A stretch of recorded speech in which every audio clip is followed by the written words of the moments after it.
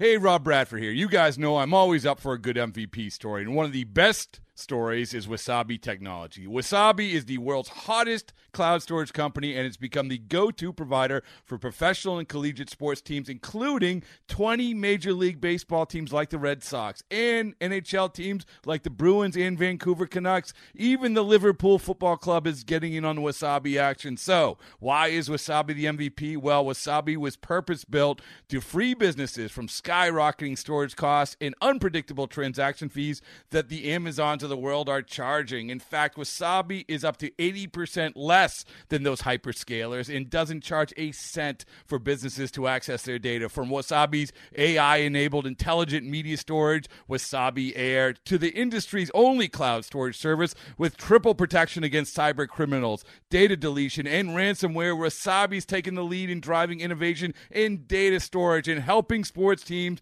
to unleash the power of their data. Wasabi, another Boston-based championship team. We're down a long set at the belt. Now the delivery, and here it comes. That's into the air down the right field line again. Slicing toward the corner. Cordell there. That ball is fair off the wall. Candelario didn't know it. He's rounding third right now, getting the green light. He's going to come in and score, and Miguel Cabrera stops at second with another RBI, this time a double, and it's 6-1 Tigers. It's hit high in the air to deep right center field. That is chasing Castellanos back. He'll look up, and this one's gone into the bleachers. It was high, it was far, and it's gone. And that is number 4 on the year for Yonder Alonso. It's now an 8-2 game. Winiger from the center, look at third, the delivery. Swinging a high fly, deep center field. At the track, at the wall, Jones can't get it. 2-run homer, we're within 2. Turn on the fireworks. High fly, left field. This hit a ton. At the track, at the wall, leaping, gone. 3-run homer.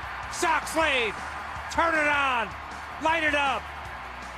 They may be questioning, Ed, if Abreu passed Anderson at first base. It was very close. I'm kind of befuddled right now because if that just happened, there are some things you just can't explain. The pitch swung on high, deep to left. Got a chance. Hit the track. It's gone. Game-winning home run. Light it up. Sox win 12-11. It was a wild one last night, to say the least, at Guaranteed Rate. Field highlights courtesy of yours truly, WGN Radio. Look at you, Andy Masur, making the highlight reel. I had to put myself on there. Oh, there you go. I had to make sure that got in there. You know, it's in my contract. Hey, listen, self-promotion is one of a very key thing in media. Yes. Look who's in studio. He's here. He's former White Sox, now working, of course, for the organization. Michael Huff, good to see you, sir. Thank you. Good to be seen here, guys. That was, anybody else throw something when Tim Anderson did the bat flip for the winner last night? Because that was a moment to celebrate. I was high-fiving a few people where I was at.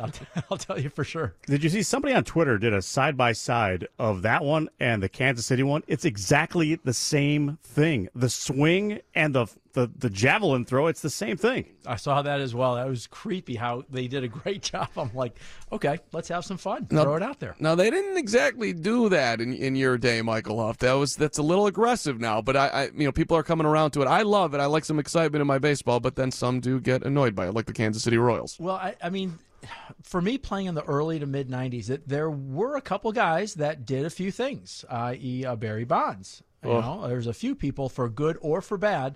But in my mind's eye, if you're doing it and you're going to your teammates and you're facing your fans or you're facing your dugout and you're doing something, you're not showing up the other team. I mean, this is just exuberance and excitement. And we know Tim so excited about this year and all the prospects coming up and all the fun stuff that's going to be happening. I really don't see a problem. So the other day, I don't know if you guys saw the Phillies and Mets game where Rhys Hoskins hit the home run. He was drilled the night before, and he got thrown high and tight that same night.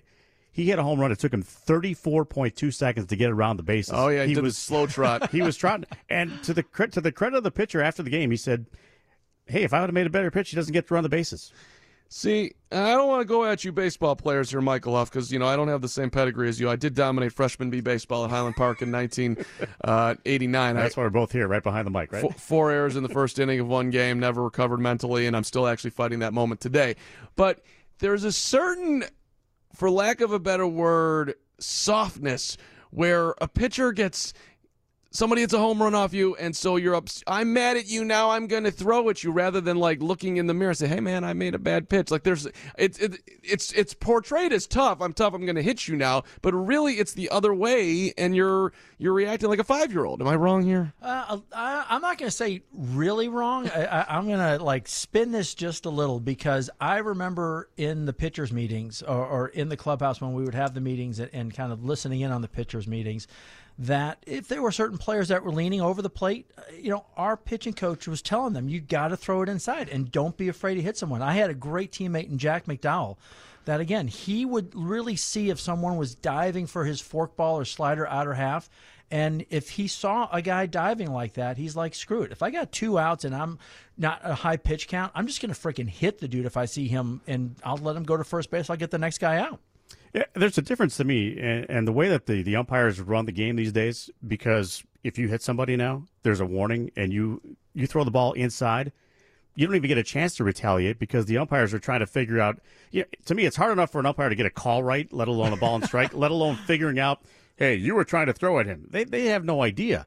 And the self-policing times when you were playing eliminated all this stuff, because you hit one guy, they hit another one, it's over. It's done. It was imagine an umpire trying to say to someone like Nolan Ryan, "Oh, I'm sorry, sir, you can't throw inside." You're ejected from the game.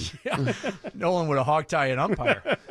White Sox Weekly is on the air here, team. 312-981-7200 is the phone number. We should lay out what's going on here today. Andy, you sat down with General Manager Rick Hahn. We're going to play that coming up after 4 o'clock. Ron Kittle's going to be on the show at 4:35. Michael Huff, you're doing phenomenal stuff off the field with the White Sox Training Center. Am I saying that right now? I know we've had a flip here from White Sox Bulls to the White Sox doing their own thing, the Bulls are doing their own thing. Yeah, it's very exciting. The Bull Sox Academy was started literally 30 years ago by Jerry, trying to give back into the communities. For me, being back in Chicago for the last 10 years and working out there, over the last couple months, I want to say 6 months, both of the organizations, it was challenged to them from the folks out in Lisle that how do we make the Bulls take and drive us a little bit more, the White Sox take and drive the baseball fast pitch a little bit more, rather than some folks out in Lisle doing good things, getting thumbs up from both the Bulls and the White Sox, and then having the Bulls and White Sox support that. At the time being the president, I challenged some folks to let's turn this thing around and really have the Bulls utilize what they had, which was this great facility, these great coaches. And for the White Sox, same thing. You have this great facility, these great coaches, but really have the messaging coming from the White Sox and the Bulls, and really having sort of the marketing and the support. And it's been, since we started this sort of after the first of the year, it's been incredibly exciting. And such a great opportunity for kids to be a part of all that and feel like they are part of that organization. Yeah, well, and in some ways they always were, but now I think that there's a little bit added element to it, because you truly have the White Sox marketing department with Mike Downey, Gareth Brindlin, and Brooks Boyer really reinforcing and almost doubling down on any of the programming that we're doing, be it a hitting, a fielding, a throwing for the boys, be it a fast pitch slapping camp or something for the girls, and really making sure we're getting them down to the ballpark and really becoming a part of the White Sox family. So for parents who are listening right now and they've got a 6-year-old, 7-year-old, and they think they've got some talent, maybe they'll be able to play high school baseball, maybe they'll be able to do more than that, and they want to help their kid as best as possible and maybe align with what you guys are doing, how does that work? I would just go online, go to the whitesox.com/play, and you will see we've got sort of 4 areas of doing things, from travel teams that we are doing the travel teams, to regular camps and clinics, to private lessons, to doing things both inside our facilities, but also reaching out to communities and going and doing programming in communities, or actually training travel teams in their facilities in their backyards. And how will they get to interact with you, Michael Huff, former White Sox, played with the organization, 91, 92, 93, part of a division championship team? You'll see Michael Huff and Dan Pasqua at various camps, both in our facilities in LaGrange, where we have a great partnership with the LaGrange Park District. Dean Bissius and folks there do a great job. Dan Pasqua oversees that, and he comes out to Lisle with me. And then in the summer, right now, it's so exciting because for the summer camps, we are literally going to be in over 40 communities for over those 10 weeks from Northwest Indiana all the way up to Libertyville in the northern suburbs, all the way out west, Geneva, and you're going to have either Dan Pasqua or Mike Huff at every game. We're going to be bringing all the kids to the ballpark. If you register for a camp, you are coming to the ballpark. You're going to have a chance to meet with one of the coaches, be it Joe McEwing, Nick Capra. You're going to be with Jason Benetti, and we're going to have one of the starting players. So it's stay, watch batting practice, and stay for the game. Age ranges, what are we talking here? For the summer camps, it's kind of 5 to 12. We really try to hit that Little League, and granted, Little League might be 9 to 12, but we kind of work our way down to the T-ballers, those little sluggers. But call it 5 to 12 for the summer camps. And again, a very exciting time. They're going to get a lot of swag. They're going to get a lot of stuff from the White Sox, from the coaches. But the neat part is that you're going to get 4 tickets. You're going to go to a game. You're going to see, it's a fireworks night. You're going to be a part of batting practice. So you're going to see the World Series trophy. It's a pretty special. And what's that cost? It's a great value. It's $150. It's like $150 for a 5-week camp. 5-day camp, week-long camp, 5 days, either in the mornings 9 to 12 or the afternoons 1 to 4. Can I pass for a 12-year-old, you think? See, that's about I act like one. I have to shave the beard a little bit. Well, and you're here. Look, you're a local guy, went to Northwestern, played for the Sox. Remember playing on those Highland Park fields very well. Right. New Trier boy. New I Trier. still talk to him, even though he went to New Trier. But so, when you're trying to actually get to where you got to playing in the big leagues and you're in the Midwest, with the weather that we deal with, it's you're and everything that's going on down south where they're playing year round.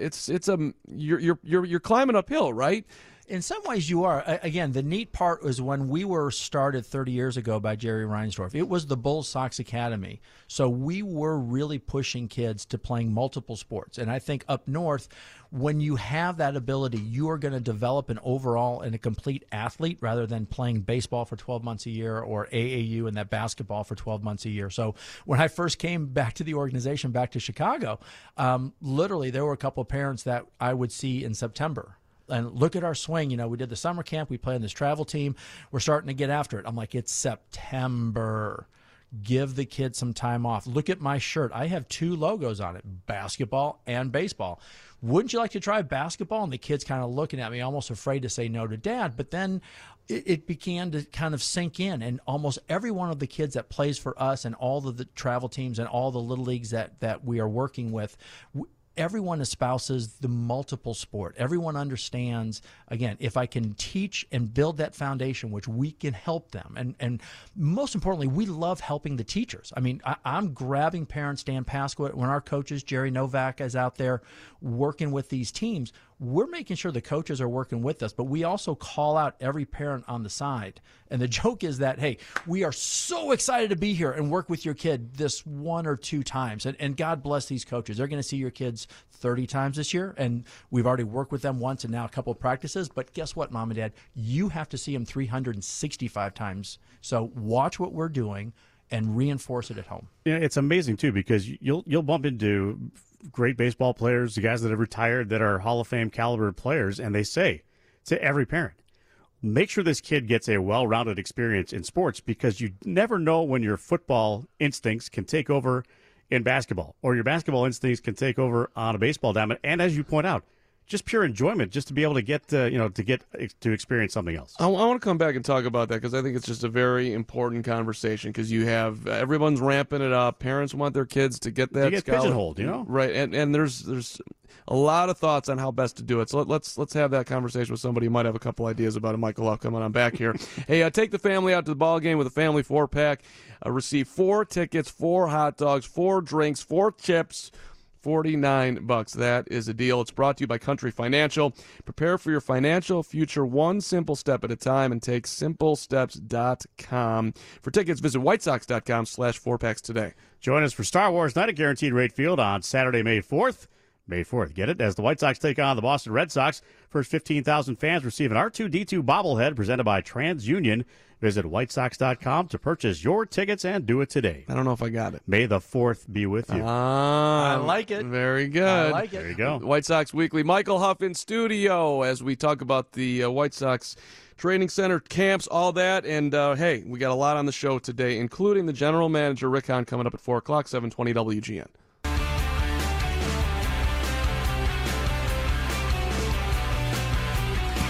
720 WGN White Sox Weekly with you till 5:30. Hope you're enjoying the non-baseball weather. If you can, you got to get out and just I did. Embrace it. You did? I got out a little bit there just to kind of walk outside, and I tell you what, these snowflakes, they hurt. These are some big flakes. I'm impressed. Our view here is right straight down the Chicago River. Boats are still rolling here. Yeah, they are. People, the tourists who are coming in here, there's like 3 of them, but they're out on that boat, man. That's Michael Huff level of toughness. They've heard about how beautiful the skyline is from the lake, so they're going to get out there even if they can't see it because of the snow. So we were having an interesting discussion before the break here about how best to help your young man or woman advance their way through the baseball/softball, whatever it is, world. And you were making a point, Michael, that it's not, in your opinion at least, so many parents are like, you got to make a decision at 9 years old. What are you going to do? And if it's baseball, then you got to do that year round. You're shaking your head, so you don't like that at all. Not at all. I grew up in an athletic household, but was playing soccer, football, basketball, baseball, was running track, was in all sport camps probably up until 8th grade. And I think there's something about letting a kid develop their body, boy or girl. You guys were joking around before about what you learn in football versus basketball. I guarantee I played all 3 sports through high school. Football, I really learned the difference between an injury and pain. You know, when you come around on an option and a defensive end squashes you, you got to get back to the huddle. So, again, get out there if you're a little bit sore. Basketball, being the point guard, having to cover everyone's quickest point guard, I got down low, had great lateral movement, and trust me, that helped me become the base stealer that I was in high school, college, minor leagues, and even major leagues. And what about just the sheer burnout for a kid who is doing it every day? The parents, he's feeling the pressure that I got to be successful, I got to be good, I'm competing against my friends, I also want to get a scholarship. I mean, there's a lot on a kid's shoulder. You're taking away a lot of the fun. Well, and there's so many parents that I've come across that don't realize that their kids can recognize that. I mean, it is so obvious when you have a 9, 10, 11-year-old kid whose dad is the coach, has pulled them out of the Little League because he's the 3rd best player on the team, but he thinks, oh my gosh, I got to play travel ball because he needs to do more. And that kid feels the pressure from mom and dad. And again, just like you guys are saying, he wants to have fun. He wants to learn to love the game, but that's the quickest way to turn him off. And that's part of the reason that Reinsdorf started us 30 years ago. Yeah, I mean, we've seen so many examples of that, even guys that have been successful. I mean, I think about Todd Marinovich, just the fact that his dad really, story goes, forced him into doing this and things happen. I'm not saying that everything's going to turn out that way, but I mean, you got to let the kid be a kid at certain points. And I remember my dad coaching Little League. I mean, I was never one of the best players on the team, but I had a blast because I was playing ball with my friends. And after a baseball game, we'd go play basketball in someone's driveway. I mean, it was just the way we did things. Everybody has a thought on this, and a lot of parents out there are like, you don't see the competition around me. Billy down the street is got a private this 2 days a week, and Bobby over here, and you're asking me to step back. And me and Andy, we've yet to have children, whatnot, and maybe hopefully someday it'll happen for both of us. And I listen. I can already tell that I don't want to be the person who's going, look, I got cut in 7th grade and I did it wrong and you got to do it the right way. I can already feel that. Yeah. Like, do you know who Steve Bartolai was? He cut me. That's not going to happen to you. Yep. And Dad, but I think a lot of parents, you kind of got to step back and realize it's not about you, dude.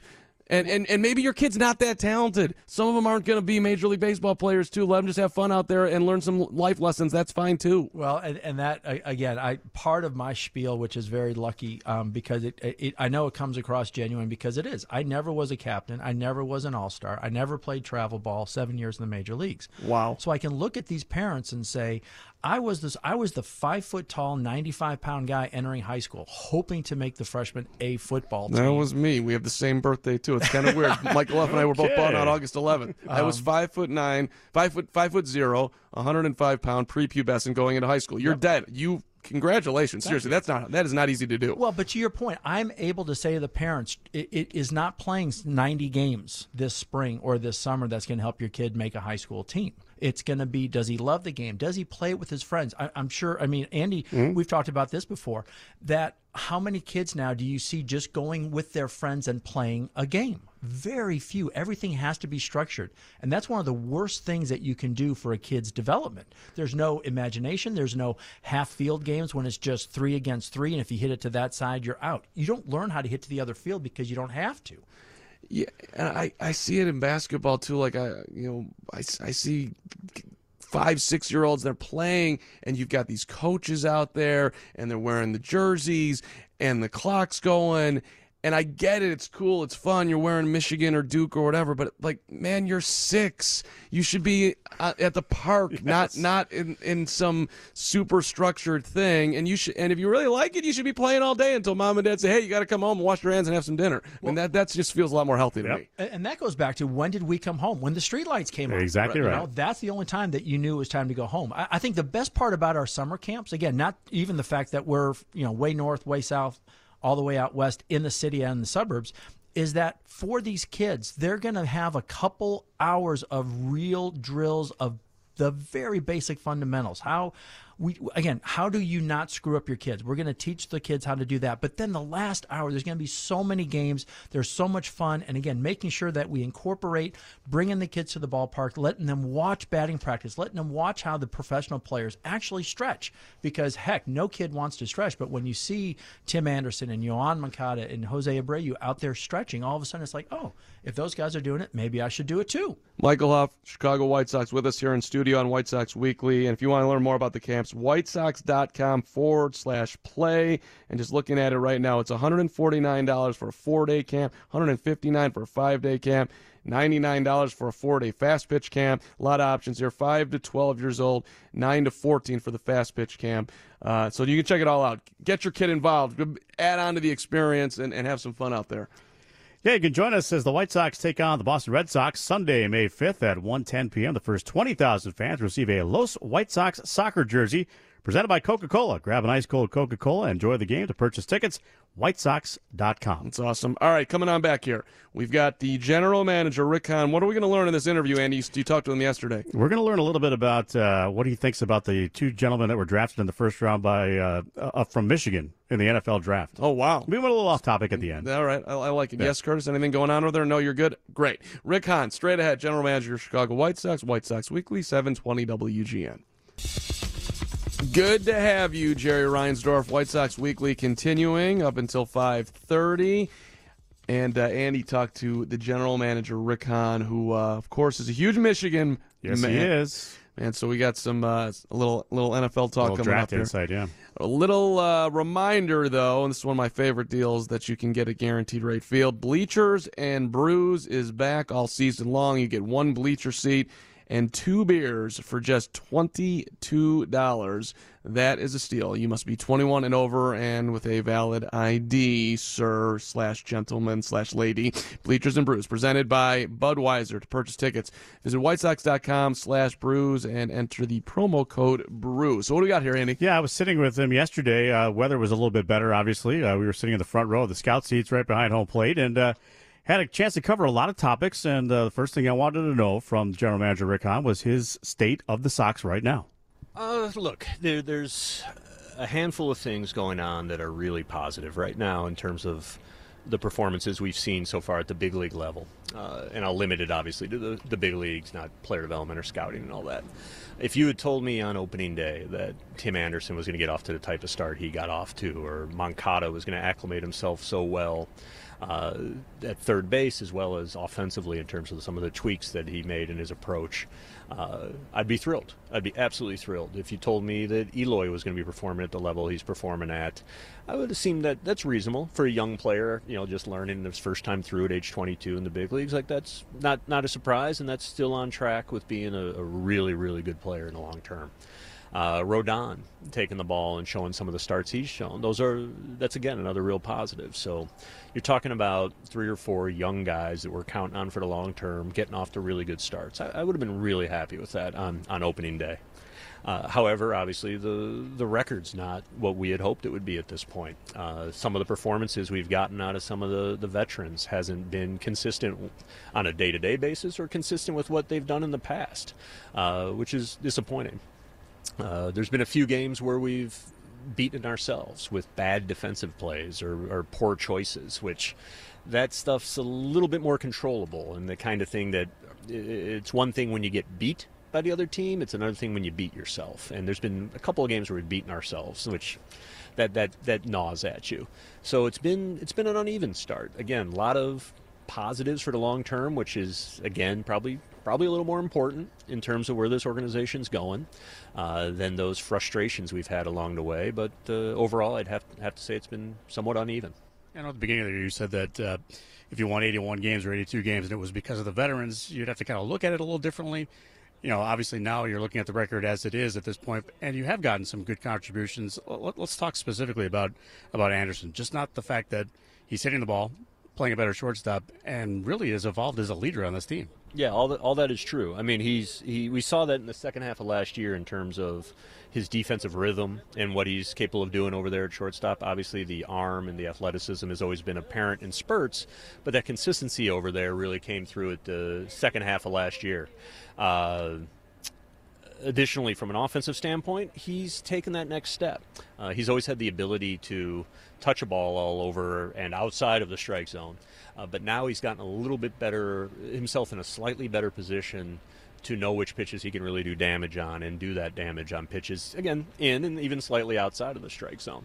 The leadership side is something that we've seen internally growing for the last couple of seasons, and there's been conversations that we've had that I've personally had, including one at the end of last season where Tim really, came to me on an issue as on behalf of his teammates as he presented it with, and he was the advocate for the other players in that clubhouse. So it's not a surprise to see it sort of all come together right now, but it's really pleasing and again on sort of the trajectory that we've seen him now on for the last couple of years. And his running mate over at third base. You talked about Yohan Moncada a little bit, but specifically, how happy are you with the fact that he decided he wanted to go get some work in the offseason about it, come back up here, and be a little bit more aggressive? I know you guys teach patience as well, but patiently aggressive seems to kind of contradict itself. But he hasn't taken as many called third strikes. No, that's true. And I think one of the ones he did, he got a little hosed on, which isn't a shock. He got a lot of those last year too.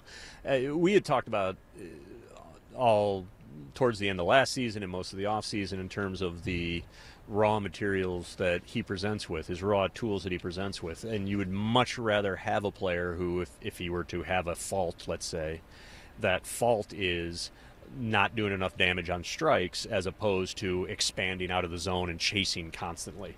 In other words, having a young player that knows a ball from a strike is a really good place to be starting with, as opposed to a guy who just swings toes to nose and you're trying to teach him plate discipline at the big league level. So we knew, and obviously you saw the damage he could do when he got the pitch he was looking for or decided, I'm going to go get this one here. So being able to sort of grow that aggressiveness and get him a little earlier in the count, again, not swinging at balls out of the zone or not expanding what he wants to do, but again, taking that earlier pitch and doing damage on it that he knows he's capable of doing.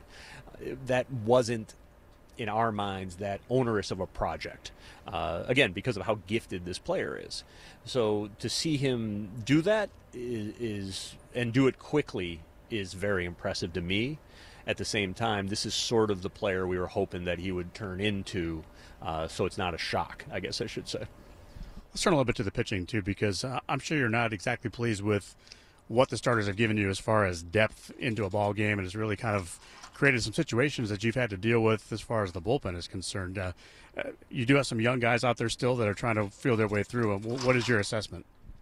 Again, you're right. There's been some frustration with the consistency of the rotation. The bullpen's been, for the most part, pretty solid, especially at the back end, and Jace Fry has added to that. Nate Jones has added to that over the last couple of weeks where they scuffled a little bit early. You saw us today make a move with Santana because we weren't quite getting that consistency that we wanted out of a veteran. That's why he was here, was to help stabilize that rotation, and unfortunately we weren't really getting that out of him. The young guys, you expect it to be a little more erratic. Again, we would love for Lopez to give us 6-7 strong every time out. We're going to see that at points over the course of the summer, and unfortunately you're probably still going to see a few growing pains on these young guys as they grow into themselves. At the other extreme, on the veteran side, there's that's not really what we're looking for, and that doesn't fit in terms of what we're growing for the long term. So we decided to make the move with Santana and give another young guy in Manny Benuelos the chance to, every fifth day for the near future, or hopefully the rest of the season, show us what he's capable of doing as a starter. Yeah, as you go through with a rebuild, there's guys along the way that pop up that you thought, oh, okay, let's give this guy a shot. And Benuelos seemed to be that guy during spring training and now even here in the first part of the regular season. Yeah, obviously Manny, coincidentally, years ago was a top prospect when he was with the Yankees. And he, unfortunately for him, had some injury issues along the way. And last year when he was in AAA with the Dodgers was really the first year in a little while where he sort of looked more like the prospect he was, say, 5-6 years ago. And one of our scouts, actually, Bill Young, when Dan Fabian circulated the list to all our pro scouts of who was impending 6-year free agents last year, meaning minor league free agents last year, Bill Young called and said, hey, Benuelos is a guy who can help us at the big leagues now. He's much closer to being the player he used to be than the one we've seen in the last couple of years, and he's someone that I wouldn't even let become a minor league free agent, so you have to compete with all 30 teams, but he'd be a guy I'd try to get and add to our 40-man. And we agreed with Yogi's assessment and went out and made a small trade with the Dodgers for him and immediately added him to our 40 because we thought he could potentially help us. But you're absolutely right. It's not always going to be the most well-known guys. It's not always necessarily going to be the Moncadas and Eloys and Kopechs and Ceases, and the list goes on of the more well-known prospects that we have. But over the course of this, there's going to be a few interesting surprises along the way, too. More with the general manager, Rick Hahn, coming up right after a quick timeout. And a reminder, head to the ballpark for $1 hot dogs every Wednesday home game this season. Take advantage of this unbeatable deal on Wednesday, May 1st. Sox taking on the Orioles at 7:10 p.m. It's brought to you by Securian Financial, who can help you make every moment count. Find out more at Securian.com. For tickets, visit WhiteSox.com/$dogs. Today, more with Andy and Rick Hahn coming right up, 720 WGN. As White Sox Weekly rolls on, more of my conversation with the general manager of the Chicago White Sox, Rick Hahn. I was curious to get his thoughts about this point in the rebuild, if his decisions on players are quicker or if he's going to let them develop a little bit. Development is still king. That's still going to be of the utmost importance. So, for example, just because a spot in the rotation opens with Santana moved out, we're not going to bring Dylan Cease here, for example, because it's not in Dylan's best interest in terms of his development to necessarily be here yet. So development is still going to be over, the ultimate wins and losses. And again, it's difficult. You hear me sort of hesitating on that a little bit because, we're all competitive. I see how hard Ricky and the coaches and the players work each day. I watch all these games. I attend, just about all of them, and you want to win. You want to win as much as possible. In the end, development's gonna still trump that. Now we're transitioning to a team that understandably and deservedly has slightly higher expectations, and certainly in the coming months and years we're going to be a team that expects to win, and then the patience is going to be a little shorter for guys whose development may not be moving along at the pace you want. Right now, look, Ronaldo Lopez is benefiting from getting the ball every fifth day and learning from whatever mistakes he may be making. Giolito, before the injury, was really progressing nicely, and you want him to we're going to wait for him to be fully healthy before we put him back out there, but we're eager to get him back out there because it's going to help us win more ball games. And it's not like because a guy disappears for, say, 4 months, whatever, he's not still on your radar a little bit. And I guess the guy that I'm really specifically talking about is Carson Fulmer, who had some struggles when he was here last year, and now you've brought him back in a little bit of a different role. And he seems to have really accepted that role and kind of flourished, except for maybe one of the outings so far. No, that's very true. And as a general rule, you don't want to certainly write off anyone who has the talent and the makeup and the work ethic to contribute to a championship. In a specific or more granular situation, with Carson, he obviously took his lumps as a starter last year and really needed to sort of hit the reset, which he was able to do this offseason, put a underachieving season behind him and sort of readdress who he was and what he was trying to accomplish as a pitcher and make some mild changes mechanically. Frankly, if anything, he's gone back more towards what he did in college when we had greater success, which he's been able to translate to success in shorter spurts at the big league level, which is great. He is showing himself as being fully capable of playing a role on a really good team, which again, and if that rolls for really well for the next 6 weeks, and then there's some hiccups along the way, that's not necessarily shocking, but certainly isn't going to lead to you giving up in any way on that guy's upside. All right, speaking of development too, the outfield situation that you guys have developed now between Double-A and Single-A, you got Luis Robert, of course, everybody's licking their chops at the way he got off to the great start. That's got to make you feel really good, at least going forward, knowing that you have guys you can go down and get, but at the same time you can kind of relax and let them develop. Yeah, that's the outfield situation is one where you look at the long term and you feel really good about where this is headed. It doesn't necessarily serve us much in the short term. We've already mentioned, Polka struggled early, and now Ryan Cordell, another young guy, not perhaps of the same prospect stature as some of the names you mentioned, or the guys running around Double-A and A-ball right now. But another young guy gets an opportunity to show what he can do. In the coming years, it's going to get a lot more crowded in terms of premium-type guys that can help this team win. Chris Getz, our head of player development, and I had a long conversation yesterday about some of the ripple effect of some potential moves here in the coming weeks with some of these young guys. In Kannapolis, a guy like Steele Walker, our second-round pick last year, is off to a tremendous start. You mentioned Luis Robert and A-ball.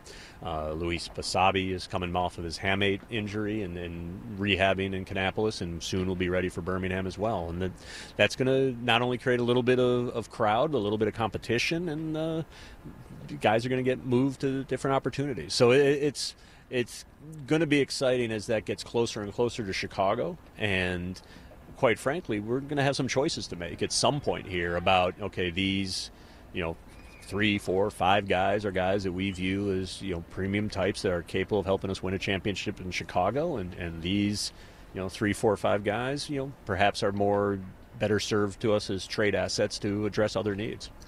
I'm glad you mentioned Chris Getz. I wanted to talk real quick about the draft coming up.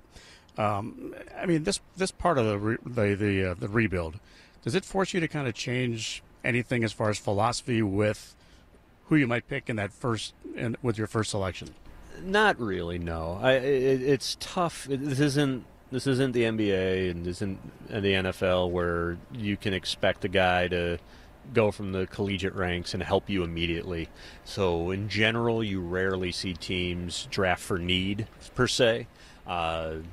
Especially with us picking number 3 in June, we're going to look for the most impactful talent. And that sounds like a cliche, but the fact of the matter is unfortunately, certainly I know I'm not, and not many people around here probably are smart enough to know exactly what this team's going to look like in 2-3 years, or where exactly a potential injury or underperformance is going to happen. So therefore, we're going to have a need here.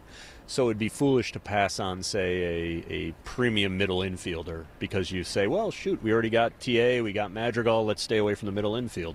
Still doesn't take away from how great you feel about those guys, but if all of a sudden we have too many middle infield talents that are capable of winning championships, that's a good problem to have, and I look forward to us trying to parcel through how to allocate all that talent. All right, you mentioned the NFL. I've got two for you here. I mean, obviously, I know that you're a Michigan guy. You had to be pretty happy with the first round, the way things went with Bush and Gary. Although Gary goes to the Packers. Gary went to the Packers. Gary went to the Packers, which that I can't disown him because he's still a Michigan man, as Bo would say. But yeah, my sons and I were waiting to see where the Michigan guys would go last night, and when one of them wound up in Green Bay, that might have to just get a little distance for the early part of his career, at least. Yeah, don't disown him. Just cool on him a little bit, right? Okay. Exactly. All right, so here's the big hypothetical. And let's pretend that all the rules of baseball as they are right now in the draft are thrown out the window. Okay. And you're Ryan Pace, and you get a chance to acquire the Khalil Mack of baseball, and you give up your first 2 picks for the next 2 years. Is that something you do? Yeah, in a heartbeat. Look, Ryan and the staff over there did a tremendous job. They changed, it goes beyond just Mack, but Mack was obviously a big part of changing the identity of certainly that defense and that entire team, and was able to accelerate their timeline, really, in terms of being championship Super Bowl contenders, which is what it's all about. So, you don't have that luxury in baseball. It'd be very interesting to see if you could all of a sudden package, 3, 4, 5 picks over the course of years in order to acquire a certain talent. It would certainly change the face of a lot of rebuilds and how teams approached it. But that's just a hypothetical right now. So all I can do is sit on the sideline like any other Bear fan and certainly be appreciative of what they've accomplished over there. All right, so I'll leave you with that hypothetical, and thank you very much for your time today. Appreciate it. Absolutely happy to do it. General Manager Rick Hahn. Big Bears fan, man. Huge Bears fan. It's tough, man. When you're. Well, first of all, is it hard for you, Michael, just to hear all that Michigan stuff? I mean, I know. Yeah, they're really hard. Being a Big Ten guy at Northwestern, there was only one team that kind of always got to me, and that was Big Blue. Really? Yeah. You didn't hate Ohio State too? Because I have No. But I mean, when I was at Northwestern, we got to the Big Ten finals, double elimination. We had beaten them once in Michigan. They beat us once. They beat us in the championship game. They had the shortstop Barry Larkin. He was kind of good. He sucked. And then I ended up getting drafted and having to play with a guy from Michigan, and he could not stop showing me the Big Ten championship ring. And it just, I'm like, okay, Mike, enough. And by the end of the summer, I'm like, I'm done with Michigan. So, that right there. Yeah, that's good reason. Bench clearing brawl, fully endorsed. And he's a teammate. I almost took him down once, and he's a teammate. Yeah. All right, let's take a quick time out. Ron Kittle is coming up after 4:30. We'll get you checking news. White Sox Weekly till 5:30 on 720 WGN. White Sox Weekly rolling along here on 720 WGN. Sox game has been snowed out tonight, in case you missed that one. I would have played. Come on, this would have been fun. But hey, I'm with you, man. I'd have been sitting in the booth, so what do I care? Day, night. Just kidding. I played in one like this. Did you? Did. University of Wisconsin. The last year they had baseball. We had to play a doubleheader because their field was underwater in Beloit. And the first day of the doubleheader, 4th inning, I'm whistling, screaming at the umpire, and finally the guy from second comes out, and I said, I just have a quick question for it. And he's what? We're trying to get this game in. We're almost there. I'm like, turn around and can you see home plate? And he's like, no. I said, neither can I. Can we please stop it? So we ended up picking it up and playing 2 more on Sunday. Played a tripleheader on Sunday. That's amazing. That's a good job right there. Michael Huff in studio with us as we've been talking about the White Sox camps and their academy, and now we have a special guest on the line who we have a lot of conversation to have with you today, Ron Kittle. Great to have Kitty on the radio as always. Hey, I only get to come on when the game gets snowed out. Is that right? Is that what we're looking at? That's not fair. We've had you on a bunch, Ron Kittle, but maybe going forward that could be a thing. When it snows, we call Kitty. No, everything's doing good. I'm out here in Morris, Illinois, getting ready to do a speaking event at a they call it a gala for Basset Hounds, and they got a pretty good group of people out here. I saw you made a new bench, right? You got a new product out there. Yep, this one is a White Sox one. Matter of fact, there's 2 of them. I didn't have to bring both of them tonight, but a north side and a south side bench, and it'll be auctioned off tonight for this great cause. And these people have, they worked hard to keep their Basset Hounds and other pets in family homes. That's a beautiful thing. If you want to buy online, Kitty, how do you do that for the benches? Just go to ronkittle.com, and every bit of information about me is there. Some of it's even scary, but it's all online. Hey, kid, yeah, I want to ask you a quick question about the game today. Not just the game that snowed out today, but just in general. We saw Tim Anderson the other day flip the bat after a home run, and he did it again last night, but he did it toward the White Sox dugout. And you hit so many home runs in your career. Did you ever flip the bat, and what do you think of all that stuff these days? You know what? Times have changed. I was scared to flip a bat because my own teammates would probably pound it on me, let alone my father. So, not to brag, I think I've hit baseballs farther than anybody who's ever played the game. And I ran as hard as I could. And my teammates used to say, hey, slow down, enjoy it a little bit. With my luck that I've had in my career, it might have hit a pigeon or something and fell back in play. But, to win a ball game, you can get a little bit more excited. I think Timmy jumped the gun the last time and he got drilled. And if he was playing in the 80s, and Mike Huff could tell you this, you would have got drilled immediately the next at bat. And you'd walk to first, and you hope to steal it. And if not, again, it's over and done with. I mean, we talked about that earlier, Kit Kat. The players took care of each other. And once it was done, you just moved on, and there was no more retaliation, and no other people got hit. Yeah, I broke up a no-hitter from Nolan Ryan one time at home in Chicago. We faced him in Texas, and he drilled me my first at-bat, and it stuck in my bicep in 90, I think at 90 90.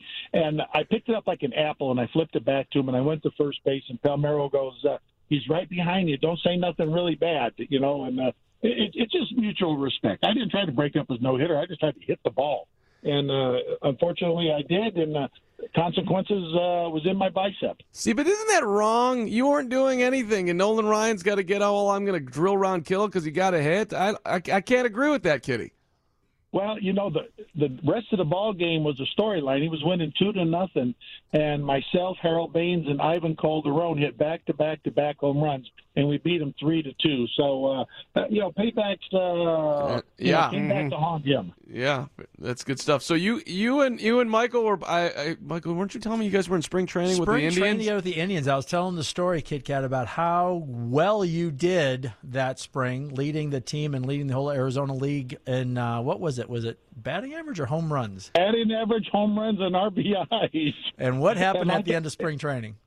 And he walked up to me. The manager goes, our team's not going to be really good. We're going to be letting you go. And I go, oh, my goodness gracious. And I couldn't have had a better spring. I worked hard for it, coming back from injuries. And, I just tipped my hat. It's a business, and I understand. And I think that year the Indians, if I'm not mistaken, Mike, they lost 104 games. Yeah, we were not good. No. But I proved myself, and I had a chance to go play with a couple other teams, but I was still having issues with my shoulder and my neck, and it was just really hard to come back into the game again. I want to ask you guys about Eloy Jimenez and what you're seeing early with him, but also he sprained his ankle last night going back on a ball, jumped into the fence. And I don't know where everybody comes out on this, and this is a little bit of my hot take of the day, but part of me is like, don't play hard. There's 162 games. If you crash into walls, you take yourself out for a month, you're actually hurting the ball club. I know that's a very nuanced conversation. Like, should you be? People want to see fans, baseball players, whatever. They want to see guys sprinting to first base and going into walls, but half the time bad things end up happening. I don't know where you come out on all this, Kittle, but it's there's a conversation there. I know that I'm trying to get somewhere here. Well, my second year, 84, after my rookie year, I jumped for a home run ball by Don Baylor, and I hit the brick ledge in Old Comiskey Park, where the patio was, and I dislocated my shoulder. I wasn't trying to do nothing spectacular. I was just trying to make a catch.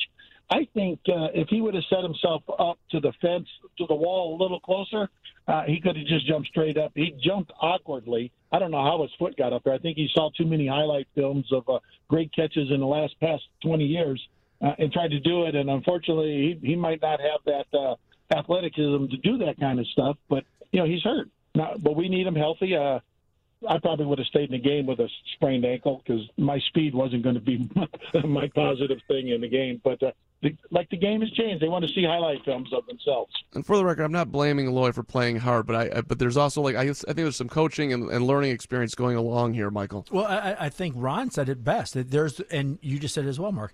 There's a coaching and a learning experience. As the Eloy Jimenez, who is more like a Ron Kittle than Mike Huff, Mike a lot more like Adam Engel.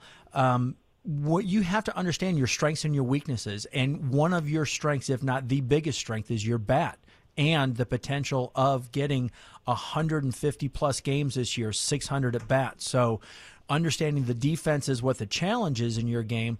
You should be thinking, how do I work Daryl Boston as often as I can? How do I play when I can feel on my feet I'm on the grass? And then as soon as I start to hear the chink, chink, chink of the warning track, I need to be smart enough to start to say, okay, I'm not going to be robbing home runs necessarily, and let me now play within my ability. Well said. It's just experience. But nobody works on fly balls right at the fence, jumping over, unless you're just doing it horsing around. But, it was a freaky thing, and freaky accidents can hurt the team in the long run. And we do need him in there swinging the bat. And, you got to knock in more than you let in, so that's going to be his theory. Let me ask you guys both, because, Jimenez came up with so much expected of him. And, guys try to live up to that sometimes, especially a new contract that a young kid basically signs. And I guess you can't excuse youthful exuberance every once in a while, but there is a difference between when you guys came up and learned the fundamentals and knew how to play the outfield and knew how to play the infield and knew situational baseball. It's a little bit different this day, isn't it? Well, absolutely. You got to know the ballpark, too. I mean, when I came up, the brick wall was 9, 10 feet? Nobody went over the top to rob a home run. Nowadays, you can reach over and snatch it from foul pole to foul pole.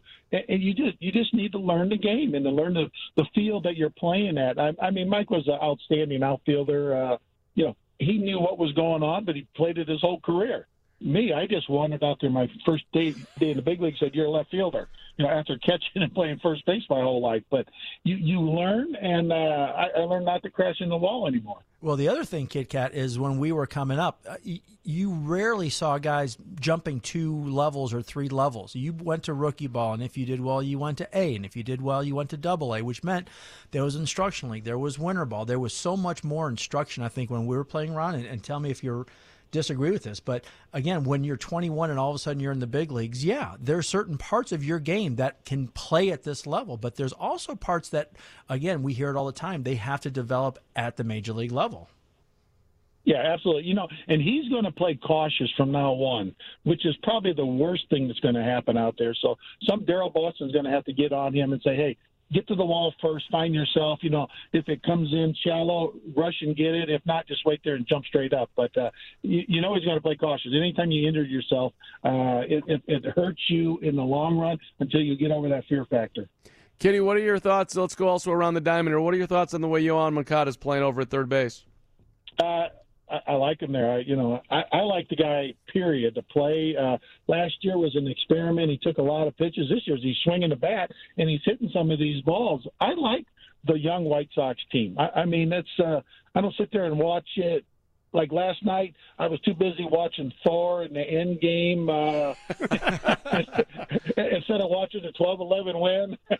But I came home and I caught the ending of it, and yeah, they're excited. Ricky's boys, they play hard, and they play to the very end. And I've seen over the years, the teams I've been in, they would have other teams would have gave up. They didn't. They just went out there and competed and won a ball game.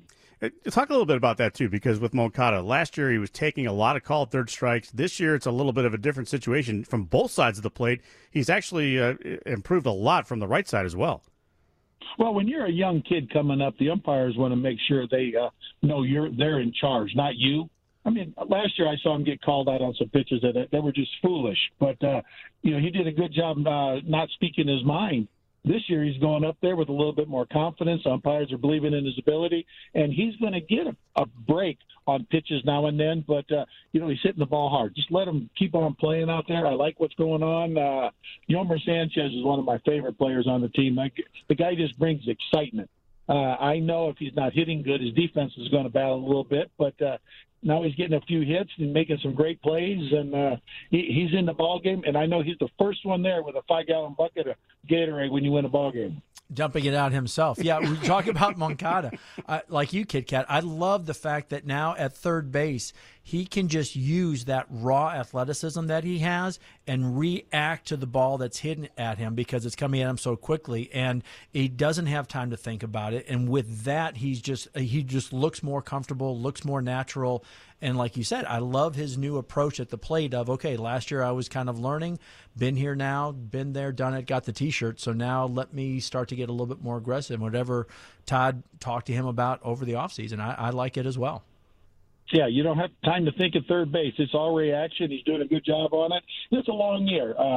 Like today is an off day with the snow out there. It might do him well to get everybody just feeling good again. I was in Baltimore, watched 3 games. Fun time. I mean, they won one. They got tallywhacked 2 games, but other teams are going to win too. But I like the way they're playing. I like the infield, to tell you the truth, for the Sox, and they're only going to get better the more games they play together. RonKittle.com if you want to check out the bats, and you're down where? In Morris, Illinois today? Is that what you said? Morris, Illinois. Last time I did a speaking event in Illinois that started with an M, I got hustled by a lady in bib overalls at 2:00 in the morning with Roland Heeman, and that was in 1983. And this lady, and I was scared to leave because I thought she might beat me up. Kitty, you're the best. Good luck Thanks, today. guys. Do well. We appreciate you. All right, talk to you guys soon. See you guys. Ron Bye. Kittle, Chicago White Sox, RonKittle.com. I want to talk to you guys coming back here. About Morris, Illinois? Well, Chicago legend, Ron Kittle. That's exactly right. I actually want to talk to you about umpires and where we're headed, because technology keeps on getting better. I see you making a face over there, Michael Huff. Can we talk about Joe West specifically? Sure, and we'll he's back my favorite. Well, back in the day, I'm sure there was many flamboyant umpires who were calling balls and strikes when Michael Huff was at the dish. So there's let's have a little fun with that coming on back here. 720 WGN, White Sox Weekly, 720 WGN. Andy Mazer in studio. I'm Mark Carman. Michael Huff, former White Sox, working with the White Sox camps in the studio as well. Bears are on the clock as we've been monitoring the draft as well today. We had a little special draft deal, and Adam Hogue will be with us after White Sox Weekly at 5:30. But just to update you on the Bears real fast, because I know White Sox fans love the Bears. Including the GM. This one does. Yeah, Kareth White was the last Bears pick in the 7th round, number 222 overall out of Florida Atlantic, another running back. Andy, I know you got the goods on him. We'll get to that in a second. Yep. But let me give you the rest of this. Kansas State cornerback Duke Shelley was number 205 overall in the 6th round. And before that, Riley Ridley, the receiver out of Georgia. And then the running back all the way back in the 3rd round, David Montgomery. So that gets you caught up, and we'll see. And they just picked Stephen Denmark, cornerback, Valdosta State. Ooh, what's the nickname of Valdosta State? Do we know? The Generals? I'm guessing on that. I'm just one. asking. What you guys excited about the draft? What do we got here? Any reactions to Kenneth White? Well, I mean, they say he's got a little breakaway speed there, but you look at the NFL draft. It's as Rick Hahn was telling me, earlier yesterday during the conversation you heard earlier. It's so different to draft in the NFL than it is in Major League Baseball and other drafts, because you're expecting these guys to get on the field and help you immediately in the NFL. But Mike, as you know, I mean, when you get drafted in the big leagues, you may not like your position the first time, go back into the draft, and then kind of wind your way through and hope to get there. I think Kyler Murray was thinking about that as well, as people kept saying, you might be higher and higher in the first round. It's like, you know what? I'll bet if you go back historically and look at the last from 3 years ago to 13 years ago, that 10-year period, I bet only half of the first rounders made it to the major leagues. So it doesn't matter if you're a first rounder by Oakland. You still are 50-50 to get there because it's so difficult. And you were the 16th round, correct? Very good. Yes, a Leo to a Leo right there. August 11th. Yes, 16th round. What? Describe the emotions as a young Michael Huff, and the name gets called 16th round. Were you expecting to be drafted? Were you pissed at that point? Were you like, what the hell's going on? Or were you like, oh my God, thank God. I thought I was going to go in the 88th round. Well, how many rounds were there back then? 42? Something like that? I think it went as long as you wanted, but for the most part, the vast majority of teams stopped around the 30th to 35th, but teams were allowed to keep drafting if they wanted to. Honestly, but my junior year, I remember my coach coming up to me and saying, Mike, you have a chance to get drafted this year. And I looked at him right in the eye, dead face, and I'm like, there's no wars going on, Coach. What are you talking about? And he's like, no, like in baseball.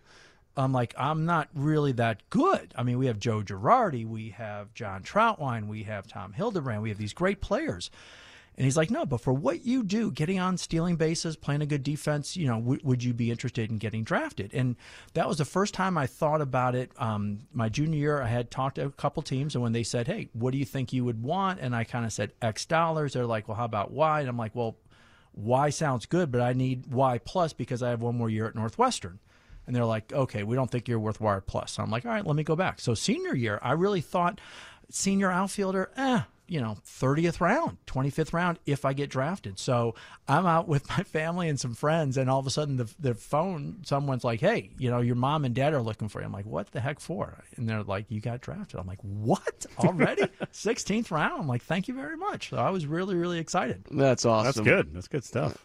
We were, by the way, the Valdosta stage. It's the Blazers. It's the Blazers, yeah, right. I looked it up. Circling back to what we were talking about before the break, as far as umpires go, there's a movement, at least a little bit of one, that, hey, let's get rid of the home plate umpire and have robots calling balls and strikes. I personally would have no problem with that. Let's get the strike zone correct. You don't get to create your own strike zone. However, I don't think that's going to happen anytime soon. We were talking during the week about how certain umpires, they want to be the show back there. They think they're actually part of the game. I know that bothered you. Oh, again, back in those 90s, there were probably a half dozen, both in the National League and the American League, that if you ask them, what do you think fans want when they come to the ballpark? They're like, well, they want to see us as much as they want to see the player. And you would look at them sideways like, no.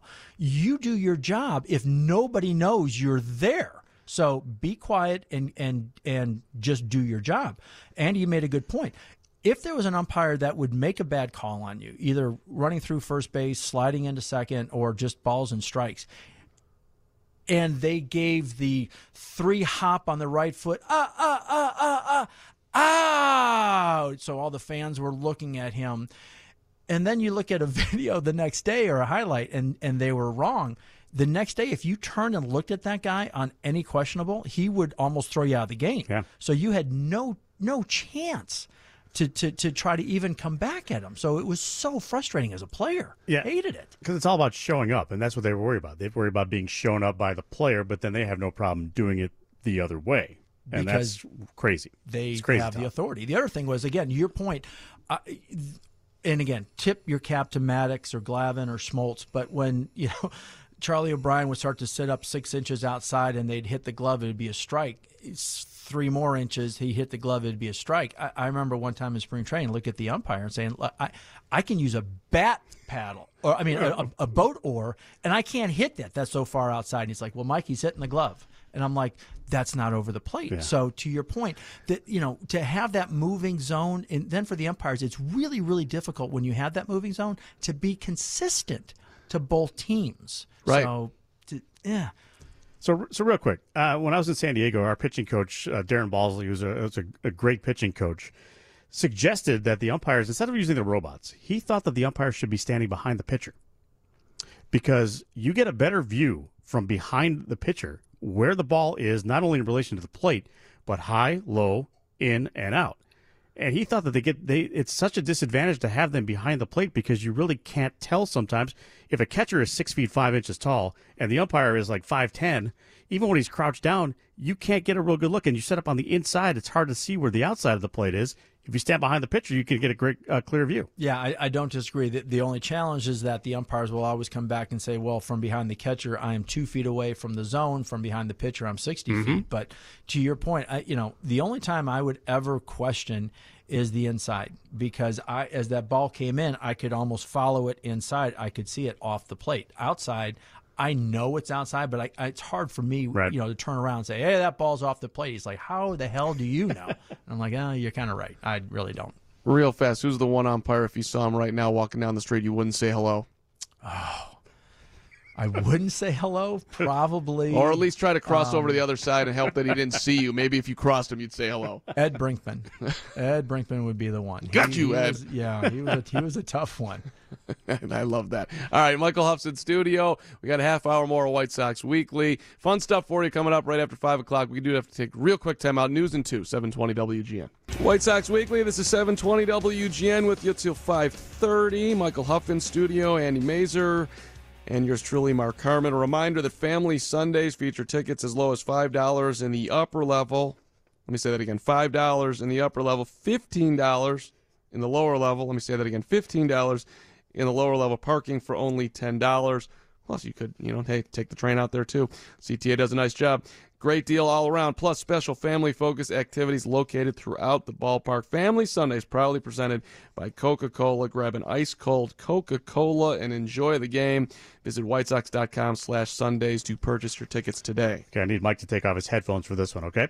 Calling all Illini alumni and fans. Join us on Thursday, May 2nd, as the White Sox take on the Red Sox at 7:10. Purchase this ticket package to receive a co-branded White Sox Illini jersey and the chance to watch BP before the gates open. To purchase tickets, visit whitesox.com/Illini. We were talking during the break about umpires and about just being a professional baseball player, period.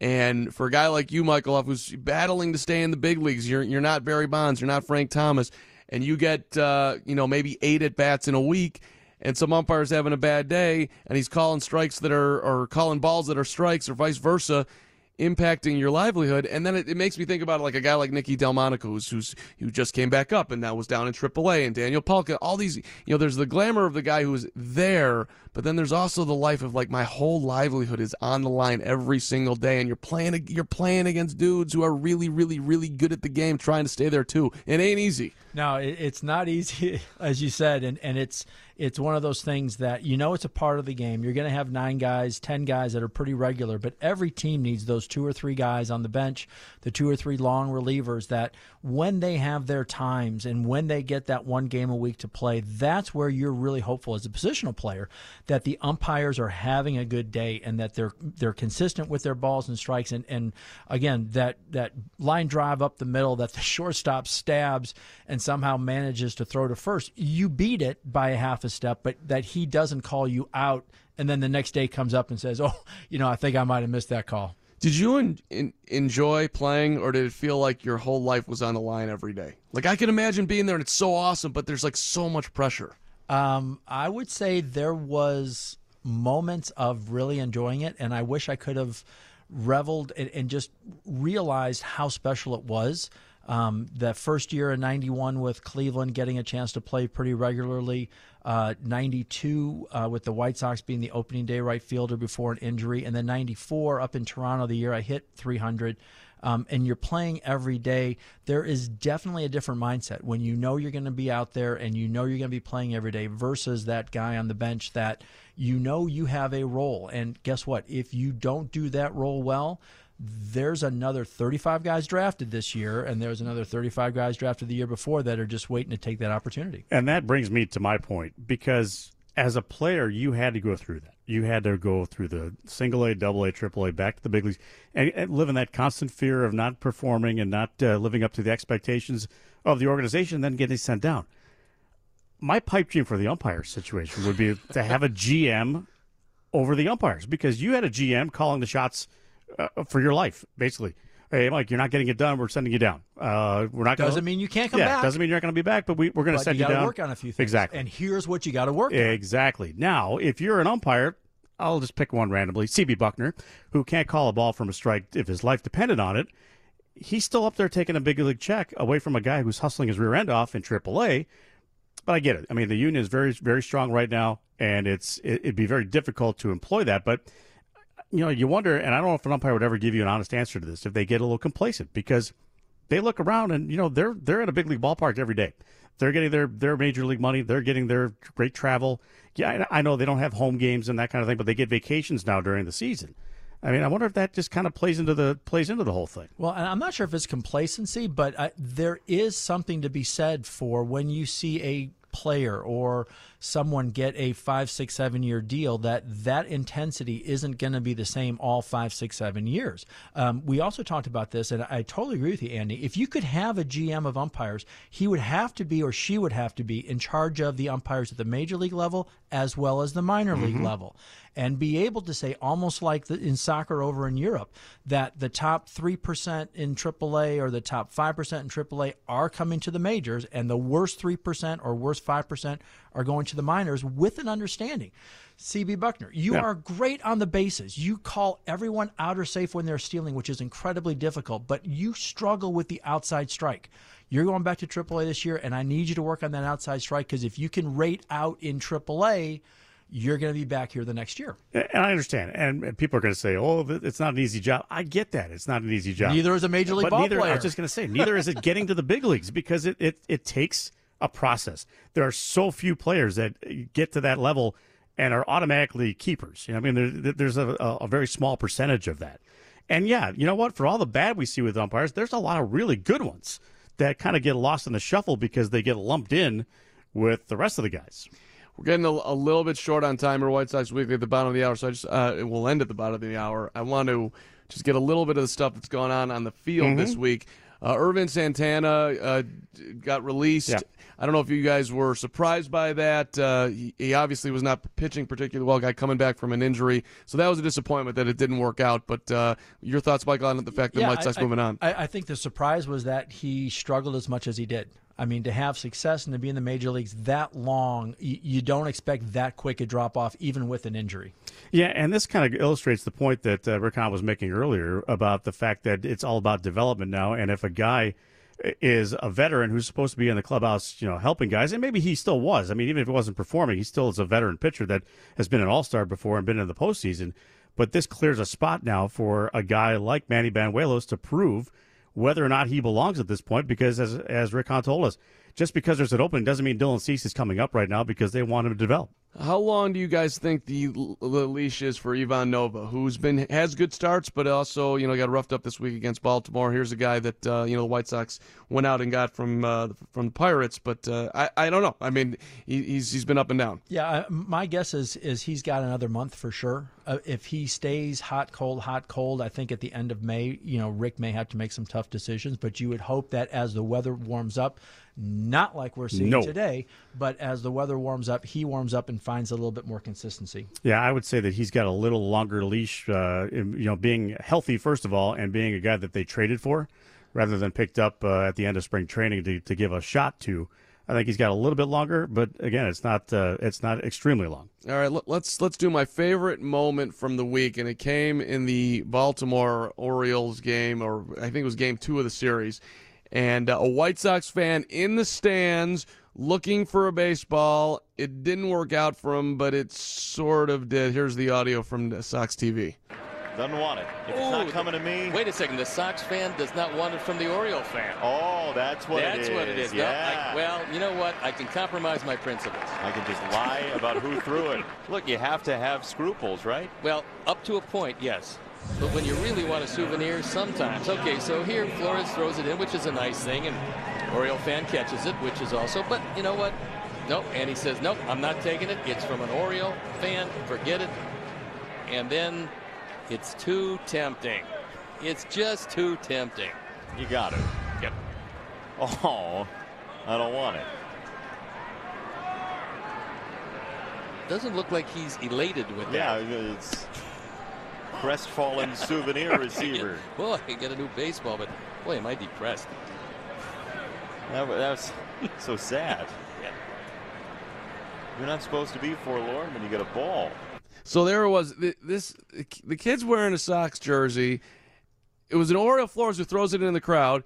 Orioles fan reached out. Yeah, he's 40 years old, and then he sees the kid, so he feels bad. So here's this parent trying to reward a 12-year-old kid too, right? About 12 years old. Looked about 12. Yep. Yeah, and the kid, he doesn't want it because he didn't catch it himself, and the guy kept on insisting, and then finally he takes it and he's pissed. I loved that the kid didn't feel like he was entitled to the baseball. Like a 3-year-old, you could give it to him, but the 12-year-old, right? There was integrity. His mom and dad are teaching him the good baseball etiquette. You know what? If I don't catch it, it's not mine. And it really doesn't have the same kind of panache to it. And then there's the 40-year-old who, if he doesn't give the ball to the 12-year-old, gets booed out of the stadium. See, right, and that's the thing. First of all, I'll bet the 12-year-old heard all the boos coming too, so he's like, okay, I'll take it. Well, there's a certain integrity. Like, listen, that does not count in my mind as catching a ball in the stands if it's handed to you by a player. It's got to be off the bat. You've got to make a play. Then that's the top of the mountain as far as getting a ball. Mm-hmm. Agreed. But that's a pretty close second. Yeah. If there's a real major leaguer with a real ball, game ball, looking and tossing you, that's still pretty special. That's okay. That's number 2. Okay, fine. What about a real major leaguer walking to you right on the wall and handing it to you? There's a difference between that and right. You didn't. I mean, it's nice, but you got the ball because you're sitting in the front row. Yeah, I like the guy throwing it to you more than just handing it to you. That's how I got the only ball I ever got in my life. I was at Wrigley Field with my grandfather in September of one of the 70s years, where it was like 5,000 of your closest friends were there, and we were sitting by the bullpen, and I'll never forget the bullpen coach's name was Jimmy Saul. So my grandfather takes my glove and throws it over the wall to Jimmy Saul to give me a ball. I'm like, what are you doing? I'm looking at my grandfather like, what are you doing? That's my glove. I need it for tomorrow's game. And it came back with a ball in it. I'm like, oh, thank you. I appreciate that. Well, what was your philosophy, Michael Huff, when you're in the outfield and they're screaming for you for a ball? Hey, Huff! When would you? They rarely said the last name. There was other adjectives thrown in before that, especially on the road. At home, I would always try to find a couple kids, boys and girls. I'd try to make sure I got close enough that could say thanks for coming out and then tossing them the ball, but saying to the kids also, hey, I can only toss a couple, kind of wink, wink, nod, nod. I got to focus on here. And for the most part, at home especially, everyone understood. One of the coolest things I've ever seen a player do was it was a White Sox-Cubs game at Guaranteed Rate Field, and Greg Maddux is in the outfield, and he sees a kid down the left field line with a mitt, and he points at him, and the kid kind of looks at him, and then he waves like, I want to play catch with you, and they start playing catch from 30, 40 feet, and it goes on for a while, like 10 throws. I'm like, that's a memory for a kid. Right. You don't need a ball. I mean, because again, that you will be able to tell that story forever and incredibly impactful. I was weeping that it wasn't me. That would be a lot of fun. Can I bring up a play from last night's game? Sure. That I don't think I'd ever seen before in my entire life, but I knew the rule. But it was the home run, the second home run for Jose Abreu last night, which ended up not being a home run because he actually passed Tim Anderson on the base pass, and I give John Hicks a lot of credit. The kid from Detroit was playing first base, immediately was holding his hands up like, hey, we got to review this, and they take the home run away, and they call it a 2-run single because the ball actually left the field, and he get a put out to the first baseman on basically what turned out to be a long home run single. Yeah, Tip, I remember a couple times not being the guy hit first, definitely not the guy hitting the home run. But there was a couple times at second when I was on second base and there was a guy on first, deep fly ball. Are we both going to score? Am I going to tag up because there's nobody out? But I remember consciously looking at the base runner, yelling at him, wait, because I got to see this. So, again, for Tim, I'm sure he's halfway thinking it's a home run, and then all of a sudden it's like, wait a minute. I don't know if that's out. If I tag up, now we have two guys in scoring position. So as the hitter, again, I never really hit home runs, so I was never looking that way. But you wish Jose may have been looking down a little bit quicker. I was driving back from dinner, listening on the radio, and DJ called it right away. He did. He nailed it. It was all over it. But they were not 100% certain what the rule was, which eventually got clarified and whatnot. And luckily it didn't end up hurting the White Sox because Timmy came through. And we got a special guest coming back here, great White Sox fans. So let's take a quick timeout, and we'll wrap up the show with one of your White Sox diehards next, 720 WGN. Wrapping it up on White Sox Weekly, Mark Harmon, Andy Mazer, Michael Huff with you. The beat will continue at 5:30. Joe Brand's going to sit in with me till 7 o'clock. I saw a great piece this week, guys, and WhiteSoxPride.MLB blogs. Live and Breathe Southside Loyalty is written by Matt Gillespie. Hope I'm pronouncing that right. And this is a White Sox season ticket holder. His name is Andy Palagai. I hope I'm saying that right, Andy. We'll talk to you in 1 second. And he goes as a season ticket holder. He comes from Peru, Indiana. So that's a 120-mile drive to get to Guaranteed Rate Field. And his goal is to see the White Sox play in every single stadium. And he's got Atlanta left. So this is a true diehard. And joining us now on White Sox Weekly. Andy, thanks for taking time. You deserve some pub, man. You're an incredible fan. Congrats. Thank you, fellas. I sure appreciate this opportunity. Do you remember Michael Huff back in the day? Because I know you've been a season ticket holder forever. Yes, sir, buddy. White Sox outfielder. Thank you very much. 39 years. That is incredible. Thank you so much. Thank you. Favorite moment in White Sox history, Andy? Go ahead. Outside of winning the World Series, you can pick something different. Okay, I'll give you a good one. Philip Umber out in Safeco Field in Seattle. I was there for the perfect game. You were in Seattle for the game, too? Yes, sir, buddy. That is some serious good luck right there. That doesn't happen. Was. All right, so what's your favorite park outside of Guaranteed Rate Field that you've seen? Of course, you haven't been to the new Atlanta Stadium yet, but what's the one that you've liked the most? It's easy. I'm a big favorite of Baltimore's Camden Yards. And you've got these pictures, Andy. You got hats with things on your head. You got jerseys from everywhere. You're a very distinctive White Sox fan. What's your favorite thing that you get to wear to a game? I like my Frank Thomas jersey. It's an all-star jersey. I really enjoy it. And you sit in section 124, row 8. Is that right? That is correct. Do you want White Sox fans to come say hello to you and say they heard you on WGN? Are you down with that?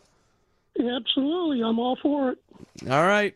Andy, you're the fan of the game here, man. I wanted to recognize you. This is a cool story. So keep on going, man. The White Sox appreciate you. Know that. Thank you. And if I could have one moment, I'd sure like to give up one little plug. Yeah, go ahead. Eddie C. Thanks, Ed. All right. Absolutely. Thanks, Andy. Appreciate it. Eddie C., you're the man. There you go, Mazer. I think that's pretty cool. Now, I want to ask you this too, Mike, because as a player, when you look around the stands, there are certain people that you see every day, and you know who they are, right? I mean, yep, season you get to see the people. Well, at home you do. Yeah, well, that's what I mean. For the home games, that's got to be pretty cool because you get to that familiarity with these people that are sitting there all the time. I don't know do you know their names and things like that when you were playing? When I was playing, yes, especially out in the outfield. For me, playing mostly in right, sometimes giving Lance or Tim Raines a day off in center and left. But in right field, I would hear every day, you go New Trier, go Northwestern, and you start to turn around and they would say, hey, I went this year or I went to college this year. And all of a sudden it's like, do you know this person? And 2 or 3 degrees of separation, you realize pretty quickly, I know this guy or this woman. And yeah, you would jog out there and you'd kind of like look up and you'd see them and you'd wave and they'd wave back. It was pretty fun. That's cool. Our fan Andy, by the way, was sponsored by Mazda of Orland Park and ZoomZoomNation.com. We're always trying to make your car shopping fun. I mean, to grow up in this town and to get to play for your hometown team, and I know you grew up both Cubs and Sox fan, that doesn't happen to everyone, Michael Huff. You should be very proud of yourself. Thank you very much. Yeah, it was a great journey, and these 3 years here were incredibly memorable. Did you get to play for your hometown team? Well, my hometown radio station. I get to play for this station. That's true. This is cool. This is a huge opportunity that's also, cool. But it's not as cool as playing Major League Baseball. Well, that's true. But I knew I was never going to do that. The world needs announcers too. That's a very good point. A lot of fun today, man. Great to see you, Michael Huff. We hope to do it again. Last year, yes, likewise. And Mazer, you were all right too. Well, thanks. I appreciate that. I like to think that Mike carried the show just because he can. Right. We were just here, just living. Yeah, it's okay. It was a lot of fun. All right, team. White Sox game, of course, was snowed out tonight. Doubleheader day night, July 3rd. Sox and the Tigers tomorrow. You'll have the pregame at 12:35. 12:35. All right. White Sox Weekly is wrapped. The Beat is coming up. Joe Brand will be with you. And, news coming up in 2 minutes on 720 WGN. Okay, picture this. It's Friday afternoon when a thought hits you. I can waste another weekend doing the same old whatever, or I can conquer it. I can hop into my all-new Hyundai Santa Fe and hit the road. Any road. The steeper, the better. Because my all-new Santa Fe is available with H-Track all-wheel drive, so I can hit the trail without a worry in the world. Heck, with 3 rows and best-in-class rear cargo space, I can pack the whole family in with all our gear. We've got available dual wireless charging for our phones, so we'll never lose touch with civilization, and we won't lose touch with the primordial power of Mother Earth. So which is it? Waste the weekend or do something a little more epic? And conquer it in the all-new Hyundai Santa Fe. Visit HyundaiUSA.com or call 562-314-4603 for more details. Hyundai, there's joy in every journey.